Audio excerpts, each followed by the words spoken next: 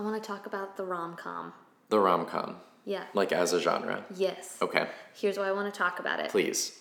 So earlier this year, Netflix released this movie called The Kissing Booth. Okay. My friends recommended it to me. It's cute. It's not like traditional rom-com to me. It's cute, enjoyable. I watched it once. No desire to need to watch that again. Sure. Partly because the male protagonist in that film is... Do you remember in Pitch Perfect, like the obnoxious... No. Did you ever see... Oh, the original Pitch Perfect is fun. I actually think I would like it. Yeah, it was fun. Okay, well, this is going to be... I just haven't seen it. But anyway, well, go ahead. Well, there's I don't know his name, so now it's lost on me. But, like, he's this short actor. I think he's also in that HBO show about Silicon Valley. Oh. Is he on that? He's got kind of a bulldog face. Oh, TJ Miller? This is short, squatty guy. Yeah. Is that him? Does he have, like, curly hair? No. Okay, then I don't know who you're talking about. TJ Miller's like a... Oh, he's awful. Yeah, no. He's a monster. This guy is different. Okay. But anyway, my point is, he's not super handsome. And I'm sorry I just used the word bulldog face to describe someone. But in my head, every person is an animal, and that's that person's animal. Okay. Okay, so I'm sorry. But my point is, the male protagonist is not like... not conventionally attractive. Conventionally attractive. And so I thought that movie... And it was cute, but it was also a little cheesy in parts, whatever. Fast forward. But also rewind to a week ago. Okay. 2 weeks ago, when Netflix released the romantic comedy Set It Up.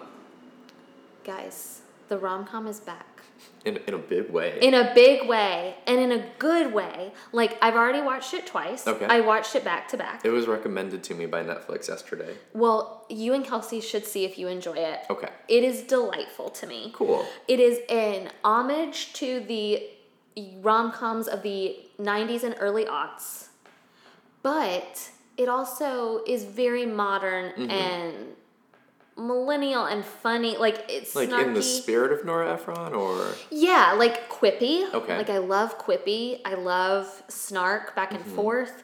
And I just want the world to know. Like, it's so good. The rom-com is alive and well, everybody. It's alive and well. And the writers of this rom-com, or the creators of this movie, like, the music that plays in the background is, like, traditional rom-com style. Like, the main actors are funny, and their chemistry is phenomenal. I think that's the other thing. You don't have to be conventionally attractive. No. As I have discussed, Yeah. I prefer a blandly handsome man. And the guy in this movie is blandly handsome at its finest. You'll see it, and you'll text me, and you'll be like, Annie, I understand. Yeah, I get it. But it's their chemistry. And I think in The Kissing Booth, there was a little lack of chemistry to me. And in this, like, these two actors, to borrow an early millennial phrase, I ship them. Like, I want them to be together in real life as well.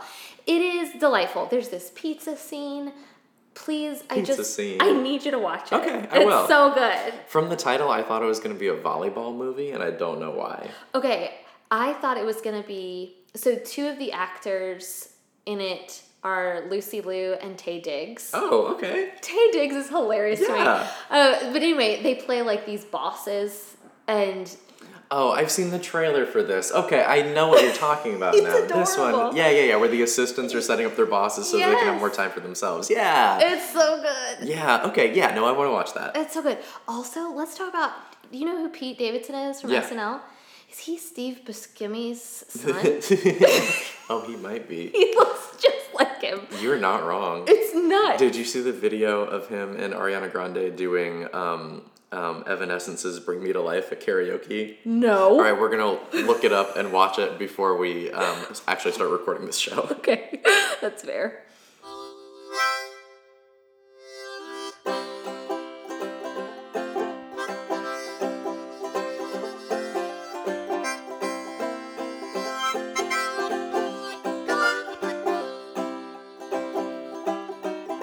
Welcome to episode 178 of From the Front Porch, a collection of conversations on books, small business, and life in the South. My name is Chris Jensen, and I'm back on the grind. And I'm Annie Jones, owner of The Bookshelf, an independent bookstore in beautiful downtown Thomasville, Georgia. It's the end of the month. We did it. We did it. Looks like we made it. Looks like we made it.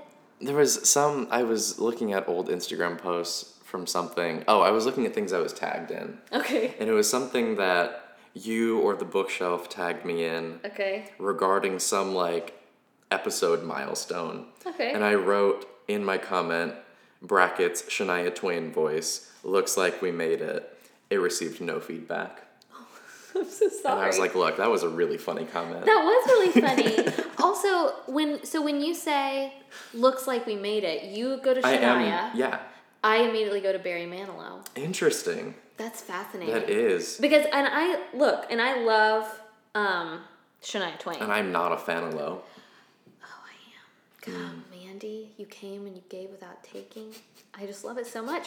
But wait a minute. Speaking of Shania Twain, Ashley yesterday sent me this link of Harry Styles singing "You're Still the One" in a concert. Is it good? Guys, it's good. Oh, I believe it. It makes me want to pay money to go hear Harry Styles. And I'm already a fan of his. Like, of the One Direction children, he is my favorite. Oh, yeah, for sure. But, it made me so happy. And it gave me intense 90s nostalgia.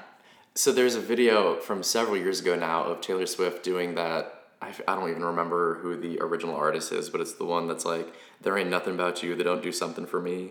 Oh, yeah. It's like her at an awards show doing that. Yeah. Like, it's amazing. Yeah. Like, the cover is so much better than the original. Isn't that so great? Yeah. Anyway, you gotta go Google that. Harry Google Styles. all these covers. Yeah. Ariana Grande, Pete Davidson, Harry Styles, Taylor Swift, like... Barry Manilow. Barry Manilow, Shania Twain. I didn't know she was Canadian. She is Canadian. She's Canadian. I learned that like 2 weeks ago. Look, there's a lot to love about Canadians. Have True. we talked... Especially now. Yeah. Yes. Have we talked about the Canadian ice dancers? Yes, at length. At great length. Let me tell you something. Please. I still look up that hashtag every day. Every day to find out what's new with the Canadian ice dancers. That's one of the greatest things you've ever told me. Guys, I care. I care so deeply. I know. I care so much. I know you do. I just want them to be together. And they're your Jim and Pam. They are, and I watch their ice dancing videos at least once a week. And is she with a Roy? She's not with anyone. Is he with a Roy? No, or a Karen, I guess. He's not with anyone. Although weirdly, this is tragic. Guys, deep dive. They did yesterday the big Virtue Moore news. Okay. That's their names. Oh, okay. Tessa Virtue, Scott Moore. Was that he's like, I guess, pretty well known for not being on Instagram. Like he's on it, but he doesn't post, whatever. But Johnny Weir, that ice skater. No, I was like, Andy Weir, author of The Martian? No, I'm sorry. This is a book podcast? Right. No, Johnny Weir, the ice skater, Sure. the very flamboyant one. Nope. I didn't watch the Winter Olympics this year. Any year, Johnny Weir is now I know. Johnny Weir is now the guy who commentates alongside Tara Lipinski. Oh, okay. Okay, he Sure. always wears weird hats. They look like they're from the Hunger Games. Okay. So Johnny Weir learned to slow dance. Scott Moore taught him how to slow dance. Oh. All right, it was fun. We can get back to books now. I guess. It's the end of the month. Oh, we did make it. And so it is time for our monthly reading recap. Reading recap. It's that time of the month. Yikes. Yikes, not where I was going Took with a that. turn. Took a turn. Sorry, everybody. But we're so tired. Can you tell? Except I think that's every time we record. it is. No, we are always just punch drunk, and that's what people love about us. That should be our tagline. Punch drunk on books and love. Yep. All right, so I read some books. And I also read some books. Hallelujah. I know, right? Mine aren't anything groundbreaking. No, nor are mine. Okay. Well, one of mine is, but one of mine is. Okay, Two of great. mine. Okay. So here we We're are. gonna be okay. looks like we made it. Full circle. So let's start with you. What did you read this month? So I started off my month by reading two books that I kind of had to read. So Patreon supporters will know that earlier this month you posted two interviews I did with some authors. The first was with Southern writer Karen White. Karen White recently wrote the book Dreams of Falling. Yep. She is a pretty well-known Southern writer. I've read a couple Pretty of her prolific. books. Like she's got several books. She's one of those that comes out with something I feel like every year. Yeah. And our customers who love Mary Kay Andrews, Ellen Hilderbrand, like they love Karen White. So she wrote Dreams of Falling. It's outside my genre, just because I don't read a ton of like contemporary Southern lit, with the exception maybe of Jocelyn Jackson. Sure. But I really enjoyed this, and here's why. It takes place in the South in the summer, and I will tell you right now, it is 105 degrees outside with a humidity that makes it feel like 119. That's not an exaggeration, y'all. Yeah, that was the weather real. earlier this week. I do not want to read any books featuring cold temperatures or requiring sweaters. I don't want to hear it. I don't want to touch it. We had a whole end cap of cold books. Get those out of my sight. I don't want to read them. What I want to read is about miserable people enduring the miserable southern heat. Okay. Dreams of Falling is perfect for that. Great. So it takes place between the 50s and then modern times. Okay. So it kind of goes back and forth about a woman who is best friends, and something happens with her group of friends in the 50s when they're all kind of coming of age. And something happens and we don't quite know what it is. The novel unfolds to reveal to us those secrets. And then it flashes forward kind of every other chapter to modern day and the implications that kind of secret has had on her family. I liked this book because it has strong female protagonists. Also, older female protagonists. So the main character, obviously, that I related to the most is around my age, like in her late 20s, early 30s. But I really do love literature, and we're going to talk about a book that really fit the bill later this month, or later this episode. But I love a female protagonist who ages. Yeah.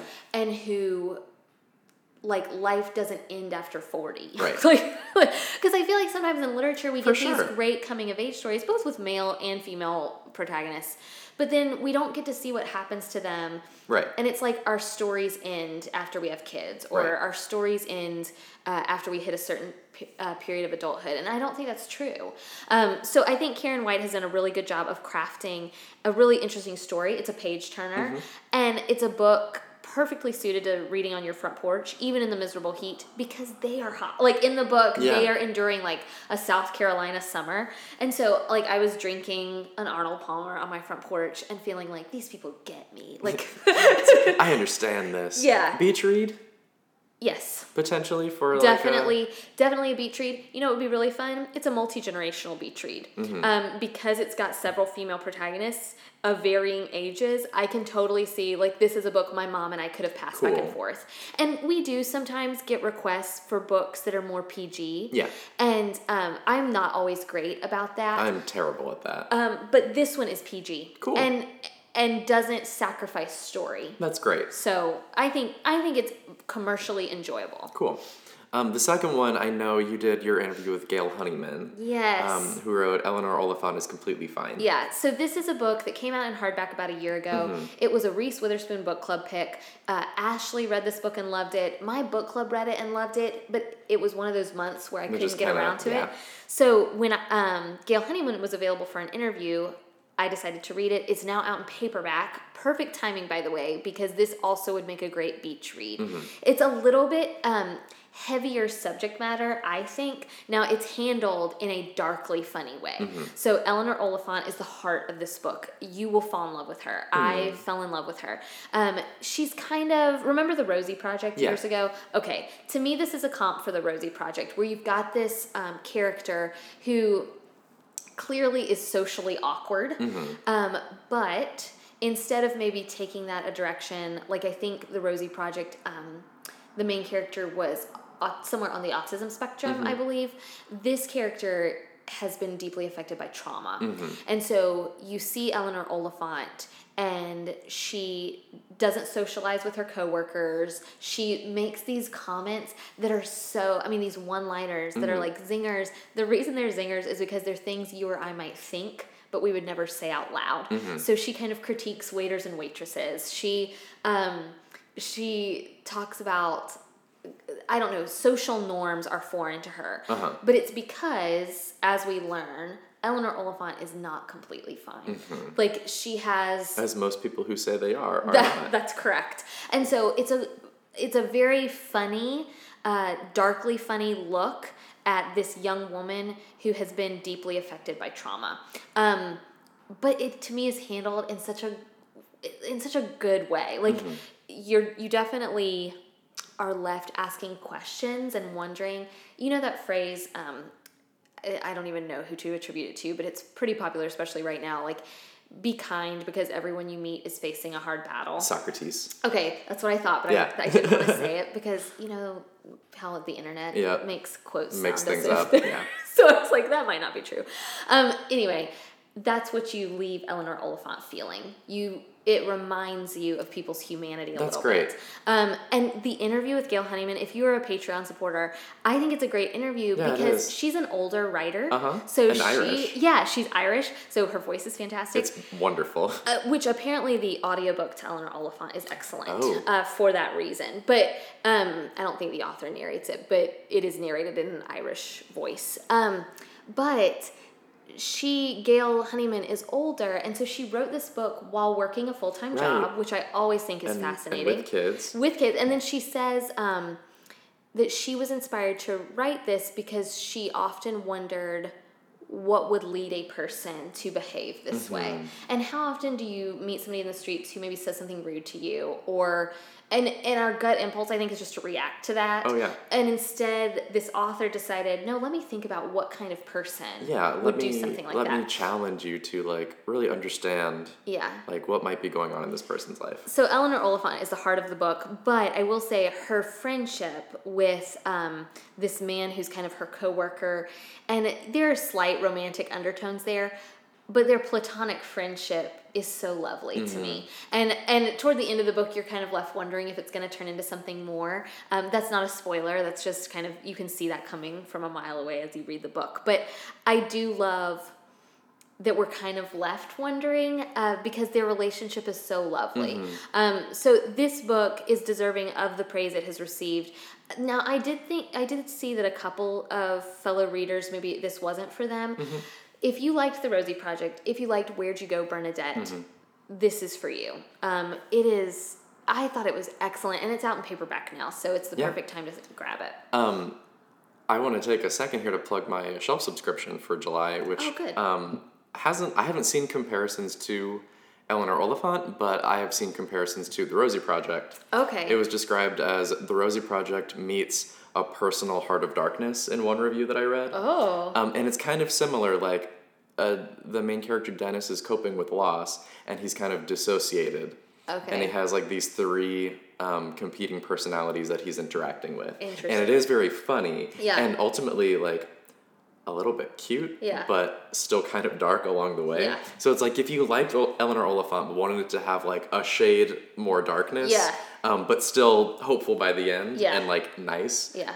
I recommend Me, Myself, and Them by Dan Mooney. Okay. Just came out in June. It is my July shelf subscription, which you know now because it's July.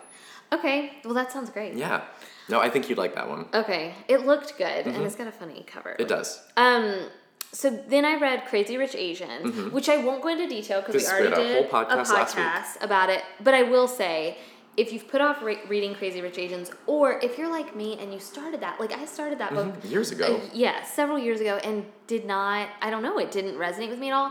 And this time it hooked me from page one. Like, I just thought it was so great. And perhaps the most fun I've had reading in a really long time. And there's so much to that idea that books find you at the right time. Yes. Right? Yeah. But then you also read the sequel. Yeah, so I moved on to the sequel. I will say I did not love the sequel as much. And that's a pretty common criticism, right? I think so. I also feel like that's a pretty, in my mind, common criticism of trilogies in general. Yeah, Star Wars being the exception. I could do without Toy Story 2 entirely. Me too. I just don't like Jessie, you guys. And I do like Jessie, but 1 and 3 are just perfect. Yeah. And like 2 is a solid B for me. And that's what China Rich Girlfriend felt like. Like, I wanted more of these characters, so I wanted to read this book. I never felt like it was a chore by any means, but it just wasn't as fast of a romp. Like, I don't know. I didn't love it as much. That being said, Kate had told me that, what's the third book called? Rich People Problems. Yes. She said it was excellent. So I imagine this is just a typical trilogy where the second one is good, but not perhaps as good. Right, perhaps not as good. And so I will say, if you read Crazy Rich Asians and you liked it and you liked those people, then keep reading the whole series. Like, and the movie looks so good. I keep watching the trailer. out of anticipation. I'm so excited. I hope that movie slam dunks at the box office. Me too. I really do. When's its release date? August 14th sometime. Okay, so it's set up in kind of that the doldrums of time. summer. Yeah. Please we'll go see it, you guys. Yeah. Crazy Rich Asians. Read the book. The second one is enjoyable too, and I think I'm going to read the third one on my July 4th vacation. Awesome. Which, our listeners are just missing Oh. because it's July 5th. Today is June 29th for us. What's next? Ann Tyler? Yeah, Ann Tyler. So have you read her? No. Okay. We talked about this a couple weeks ago. Like, I feel like I have, but I haven't actually. Do you think it's because, look, booksellers get just as confused as regular people? Yeah. And I think I associated her with vampires. Oh, that's Anne Rice. Exactly. And I associated her, I think, with Ann Packer. Oh. Who's a totally different, literary fiction author. Okay, so there you go. Yeah. So it happens to the best of us. I just haven't read Ann Tyler. Now, I feel like you will remember this because it came out a couple years ago, Spool of Blue Thread. I do remember that book cover because that was like a New York Times bestseller forever. I didn't read it, but that's another Ann Tyler book. Finally, Clock Dance came across my shelf, partly because it is, what day is it when this goes live? July 5th. Okay, so maybe you might get this in the mail soon. I don't know. You might be getting Dan Mooney, or you might be getting Ann Tyler. We don't know. So she recently wrote Clock Dance, which is her newest book. Mm-hmm. Cool cover. It's got a cactus. Great cover. Cacti are in. I don't know if you've they noticed. are. They yes. totally are. But I read this after sometimes, and this is, goodness, I'm going to miss Kate, because sometimes a book would come across where I was like, I think I want to read this, but Kate just read so fast. And so I would hand it to her first and be like, hey, if you think I would like this, let me know. So she read it, and she was like, I actually do think you'd like this. So I read it. Here's what I love. It's a book about a woman named Willa. We see her, when the book opens, at age 11. Okay. We see her at 21. Okay. At 31. And then at 61. Oh, that's a jump. The whole last half of the book is 61. Her at the age of 61. Wow. So interesting, like the Karen White. Yes. Thing. And yeah, this totally would make a great, if you've just finished Dreams of Falling, then to me Clock Dance fits right in with that, would pair nicely with it. Look, when I first read it, I was almost a little disappointed at the jump because I adored this idea of looking at a character when they're 11, looking at them when they're 21, looking at them when they're 31. I just loved only getting a glimpse at them every decade. Yeah. Because what Ann Tyler did so well was she didn't fill me in on the whole backstory of those 10 years. You just kind of picked up here's where we are. Yeah, here's where we are. And so you got to see, wow, she must have had kids. She must have, what happened to her husband? Oh, what happened here? I loved that device. And so then for the back half of the book to kind of return to more traditional storytelling wasn't a put off. I just had to kind of adjust my brain. Yeah. That being said, Willa at 61 is a fascinating character. Interesting. She's someone who is a little bit passive. She maybe has made some decisions for other people her whole life, and now she's 61 and she's suffering the consequences of that. And so she makes this decision to go take care of, let me see if I can get this right, her son's ex-girlfriend's little girl. Okay. So you've got this interesting, kind of pairing, of like a 61-year-old with like a 10-year-old. And these are two people who haven't really met before, and the bond that they form. That back half of the book reminds me so much of A Man Called Uva, in that you've got kind of this unsure, not really grouchy, because Willa is not grouchy, but you've got kind of this unsure character who befriends a younger person, and kind of their life morphs and changes. And you get this neighborhood of very quirky characters who Willa kind of befriends. And so if you love, again, a female protagonist who's a little bit older, you get to see she's rich and nuanced and interesting. But then you also get kind of these quirky, neighborly characters. And that first half of the book feels so poignant to me, to get a glimpse at her every 10 years. And that explains who she is. Yeah, totally explains who she is. So, look, Clock Dance is not for you if you want a plot-driven novel. This is a character-driven novel. We are looking at Willa, and she is the focus. And everything else kind of feels extraneous, like just extra. And it's, important because it formulates who she becomes. But really, we're just getting a deep kind of character study of Willa. Maybe if you liked, what was that book? Olive Kitteridge. It's a little more accessible to me than Olive Kitteridge. I actually didn't wind up loving that collection. But anyway, if you like quiet novels that are focused on a character, then I think you'll really like Clock Dance. And the first half is very memorable to me. Really, really well done. So who knows? Maybe I'm sold on Ann Tyler now. Maybe. Yeah. That could be cool. And I just know, I could name you customers who are going to love that book. Yeah. No, that's one of my favorite things about book selling, when you read a book and know who you're going to try to sell it to. Yeah. I've got, in my head, Sue, if you're listening. Suzanne, if you're listening. I have them in my brain of who needs to get this book. We're looking out for you. The last book you read, I know, is one that you really loved. Guys, this is so good.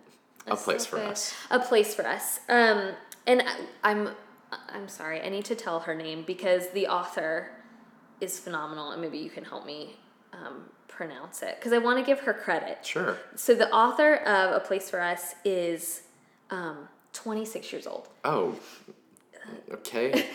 Does that make you feel terrible? Yes. She has been working on this novel since she was 18. Good for her.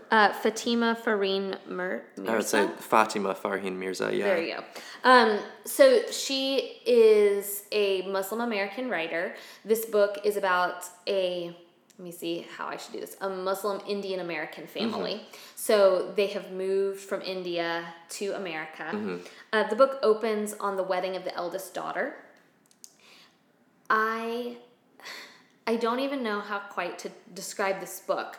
So it jumps back and forth. It plays a lot with time. And as a result, it also plays a lot with these characters. We have a mother and father who met when they were married, they had an arranged marriage. She moved from India to marry this man in America. When they were in America, they had 3 children, 2 daughters and a son. And you, throughout the novel, get each of these family members at various points in time. So as a result, you get this really complete picture of this family, which I do not think always happens in literature, and I don't think it happens well. She has written so beautifully about each family member, perhaps the exception being that middle daughter. We don't get a ton from her perspective, but I still felt like I left the book with a sense of who that person was. And I think that can be rare, especially when you're trying to describe 5 characters really well. So, it opens on the wedding of the eldest daughter, but we kind of get flashbacks to childhood. Obviously, for someone like me who loves dysfunctional family stories, this is that, because it's this family who is struggling with what parts of our culture do we hold on to while we're in America? What parts of our culture and our religion are going to be passed on to our children, and which are going to get left behind? So you've got a dysfunctional family, although not quite as dark maybe as I typically go. Sure. But you also get really, really fascinating, interesting looks at Muslim culture and at faith and religion and the role it plays both for the patriarch and matriarch of this family, and then what their children choose to do with that faith. The novel really, I guess, belongs to the youngest son, but honestly, the eldest daughter, Kate and I kind of texted back and forth. I don't know if for me it's because I'm an eldest daughter, but her character was so well formulated. I just fell in love with her. And then you get these wonderful glimpses of parenthood. It's the first book I think I've read where I thought, what an important call parenthood is and parenting is. And I think it's a shame that you don't often get that in literature. In my opinion, it can often feel like it's a chore or it's played for laughs. Cause I do think raising kids is funny. But you often get, books that are about women who have lost themselves in mothering, so you either get the tragic or the comedic. Somehow this author has written a really beautiful tribute to parenthood, a really beautiful tribute to faith. The last book I read that moved me this much, like, I never read here, right? There's a rule, like, we are too busy to read. I brought this book to the bookshelf because I knew I had to come in late last night to work, and so I was like, I'm going to bring this book with me, so if I ever have, like, a down minute or, like, I need a little breather, I can finish it. So on my, like, little lunch, I read, and I cried. Like, I have not been this moved by a novel in so long. It's so good. It's so good. It's going to make my top 10 for sure, but, I mean, I haven't read anything like this really since Gilead by Marilyn Robinson. It's so good. That's so exciting. I think you would really like it. It sounds right up my alley. And it's a commitment. It's big, right? It's big. 400-ish pages. So it's not terrible. But yeah, it's not terrible. Here's the thing. I didn't want to rush through it. And I wound up, I think I took like a full week to read this. And in fact, this is a book I started and I put down because I knew I like this. Yeah. But I need, and so I think I read China Rich Girlfriend instead. Like, and then I picked this back up when I knew I was going to have some evenings where I could just read this book. So it's so good. I can't get over it. I'm still thinking about those people. Yeah, that's great. That's the best kind of book there is. It's so good. What did you read? So I read David Sedaris' Calypso. Oh, yay. I think it's his best collection. Really? I loved it. Did you read it or listen to it? I listened to it. Okay. I have never read David Sedaris. Is my favorite thing to say. Your claim to fame. I have read all of his books, and I have not actually read a single word of any of them. I listened to all of them. Well, he's such a great he's such verbal storyteller. Good, reader of his own work. Yeah. And I've seen him live twice, and I love him. Yeah. I think it's his strongest and most unified collection. The AV Club review started with something like, at 61, is there anything David Sedaris has left to tell us? And the answer is a resounding yes. See, this is what I'm talking about. Like, this is why we need older voices. And it's better. Yeah. It's more focused. It's all about his family. His mother died in the early 90s, but his sister committed suicide 3 or 4 years ago. And so the entire collection is kind of reevaluating what family means to him and his siblings and his father. And I think one of the last essays is specifically about his father, who has been very difficult his whole life, as you know if you've read David Sedaris, because it comes up all the time. Yeah. And how he is old and feeble now, and can barely take care of himself, and nobody really knows what to do with this, and how they all kind of pity him now in a way that they resented him before. Yeah. And it's a powerful essay. Yeah. And also just deeply funny. Yeah. Every essay. I loved this collection. I want to listen to it again. I think it's great. We're driving down to Sarasota for the 4th, and I think we're going to listen to this. I think it's an 8-hour audiobook, so there and back there again. There and back. And that's Jordan likes him too, so perfect. I think it'll be good. I think you'll love it. What else did I read? Oh, I read Kitchen Confidential. Good. So the book that made Anthony Bourdain famous in 1999, 2000. It holds up. It's great. It's so funny. It gives you such a good insight into what working in a kitchen is like, and this weird underbelly of society. Yeah. And the brilliant and beautiful people who work there. He's tackling so much, even 20 years ago, about immigration and about who works in our kitchens. Yeah. And this is such an important concept in 2018. So I really do encourage everyone, if you've liked anything Anthony Bourdain has ever done on CNN or the Travel Channel, any of that. Was it CNN? I think it was. Parts Unknown. Yeah. If you like any of that and you want to get a glimpse into who he was as a slightly younger man, Kitchen Confidential is still very good. That's good to know. Yeah. And I think I've heard that from multiple customers who, after his death, decided to revisit that book. I think I might like to read that one. I think you would. And there's a lot, especially in the early chapters when he's talking about his young life as a teenager, as someone in his early 20s who is still very much figuring himself out, that I think can get lost if you're not reading it in the right context.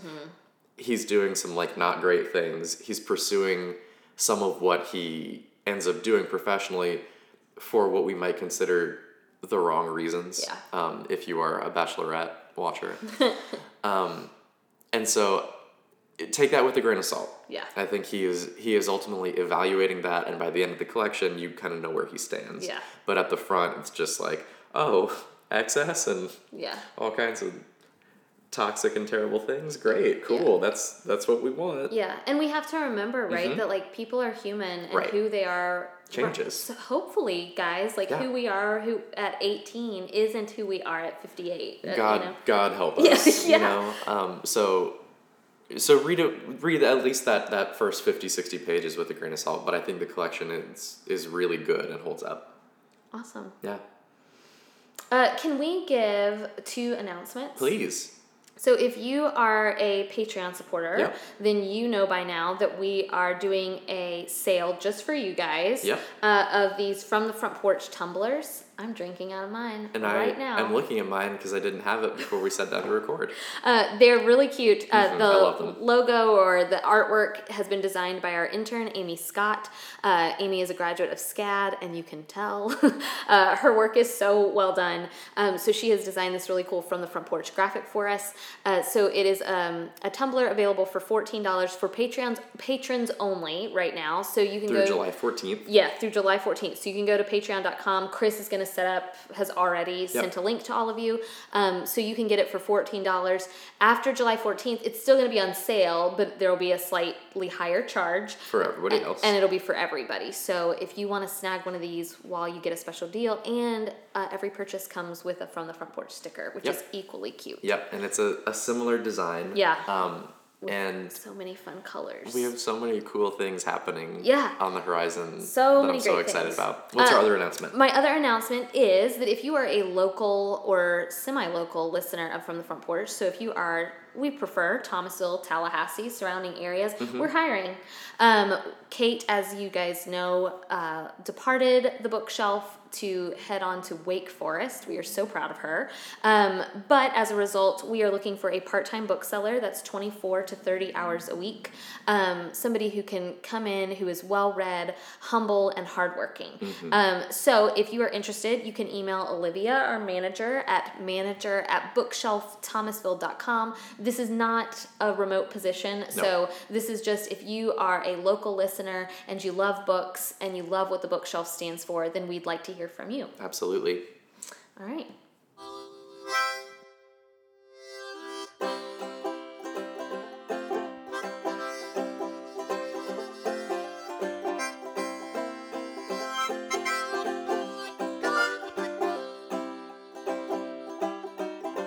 We're at the bottom of the barrel again. Started out strong, but now we're coming up thin. Oh, we've cast our lots with all the devils of sin. Oh my God, oh my God, oh my God. From the Front Porch is a production of The Bookshelf, an independent bookstore in Thomasville, Georgia. It's produced by me, Annie Jones, and Chris Jensen, and edited by Chris Jensen. If you're interested in purchasing any of the books we've talked about on today's episode, you can do so at bookshelfthomasville.com/shop. Thank you so much to Forlorn Strangers for the use of our theme music. It's called Bottom of the Barrel from their album Forlorn Strangers. Learn more at forlornstrangers.com. If you'd like to support From the Front Porch on Patreon and gain access to exclusive bonus content like early access to our new cute From the Front Porch Tumblr, you can check us out on patreon.com/fromthefrontporch or follow the link in the show notes. You can also check out our website at fromthefrontporchpodcast.com for web-only content, a full back catalog of our show, and links to where you can buy these books. This week in the bookshelf, a funny thing happened. I went to the bathroom. To go to the bathroom. Right, like you do. Like as a human does. And as I was sitting there, I thought I saw a bug on the wall. Oh no. So I was like, so I grabbed some tissue and I went to get the bug on the wall. No. And it was poop. No. It was poop. No. It was. Why? I mean, I have theories, but I cleaned it up. The things I've seen in that bathroom. Like, I'm not surprised. That doesn't surprise me at all. It doesn't, but 5 years, like, I've worked here 5 years, and if you include Bookshelf Tallahassee, 6 years. And that's the first time I've cleaned up poop off the wall. Oh. I've cleaned up poop. I've cleaned up poop off the wall. Oh, this is my first wall poop experience. All right, well, wall poop is... It's a whole other kind of poop. It is. So thank you so much for listening. We will see you next week.